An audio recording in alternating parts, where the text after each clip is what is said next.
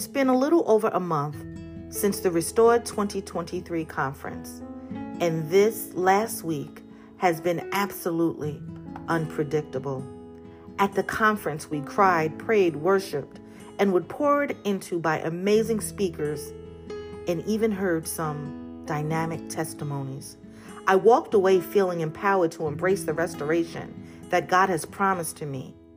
And as in 1 Peter 5:10, but the God of all grace, who hath called us into his eternal glory by Christ Jesus, after that ye have suffered a while, make you perfect, establish, strengthen, settle you. My goodness, God is amazing. But even with these feelings, affirmations, and recommitment, at this moment, I feel shaken by circumstance and unforeseen actions. Honestly, not even speaking of personal afflictions, but of those around me and the cruel world in which we live. I often wonder if the church, or dare I say believers, realize we are living in the end times. It is an unprecedented time for all of us. The world has become a place of everything goes without limitations or expectations. It's just do what you feel. The church, yes, I said the church, has become one of the same. And it's sad because they don't realize that they can't be defined as different. Now, before you get upset and ready to defend the church, just listen. We as believers become just that, defensive. We know there's a God, and we even believe in God to an extent. Some of us have even gone as far as to accept God as our personal Savior, as in Romans 10:9, that if you confess with your mouth the Lord Jesus and believe in your heart that God has raised him from the dead, you will be saved. Then it ends with just that. They don't pray the whole word. They don't process the word, nor do they adhere to godly principles, and then have the audacity to live the in-between rather than make that full commitment. Sadly, with this profession of faith and the teetering to the left and right, they have no conception of repentance and the tenacity to be holy. Holy means to be set aside, consecrated, dedicated to God, which should be sacred.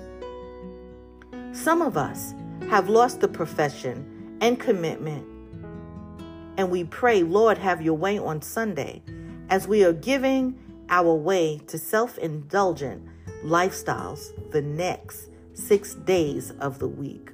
We no longer teach holiness is right, rather than, if I'm pleased and you're in attendance, when the physical doors of the building are open, hey, you're all right. Stop it. Salvation is much more than being in attendance for services, meetings, and the gathering of the saints. It's your lifestyle, your talk, your actions, your ability to deny fleshly desires, and treatment of those in and outside of the fold and church building, as some may even see as the church clique. In the last 3 years, I can share some devastating things that have occurred in my life and within my family. These events happening on top of what we have been experiencing 10 years prior. Some would say that we were cursed, out of the will of God, and even backslidden. But not so.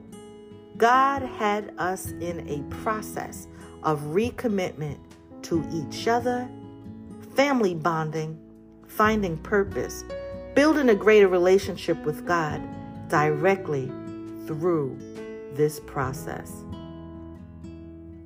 Learning. It's not we established such a confidence and faith, but truly learning to lean on God as our faith. That, beloved, has given us an invaluable connection of trust and promise to God. Hallelujah. Faith, for all I trust Him. Beloved, be confident in your relationship and your faith. It's a process, and it will not always come in the way you expect. The process is hard at times, with hurt, which can establish doubt and tears.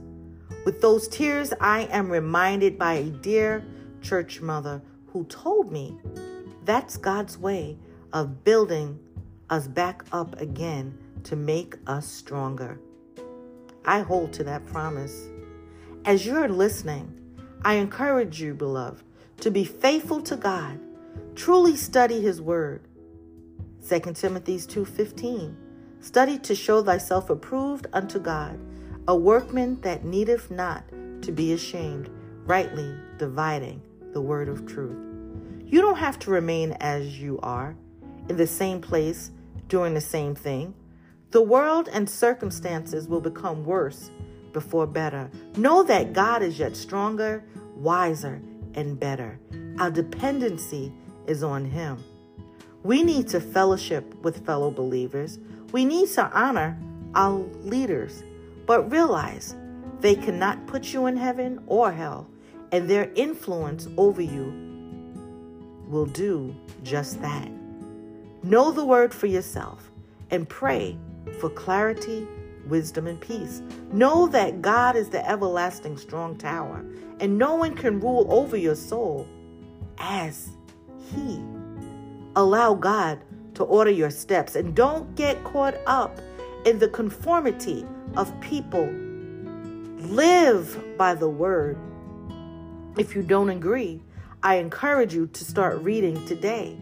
You cannot serve in God's kingdom and continue to be what you want. And sometimes it even means giving up the very thing you think you are doing to survive emotionally, mentally, financially, or even spiritually.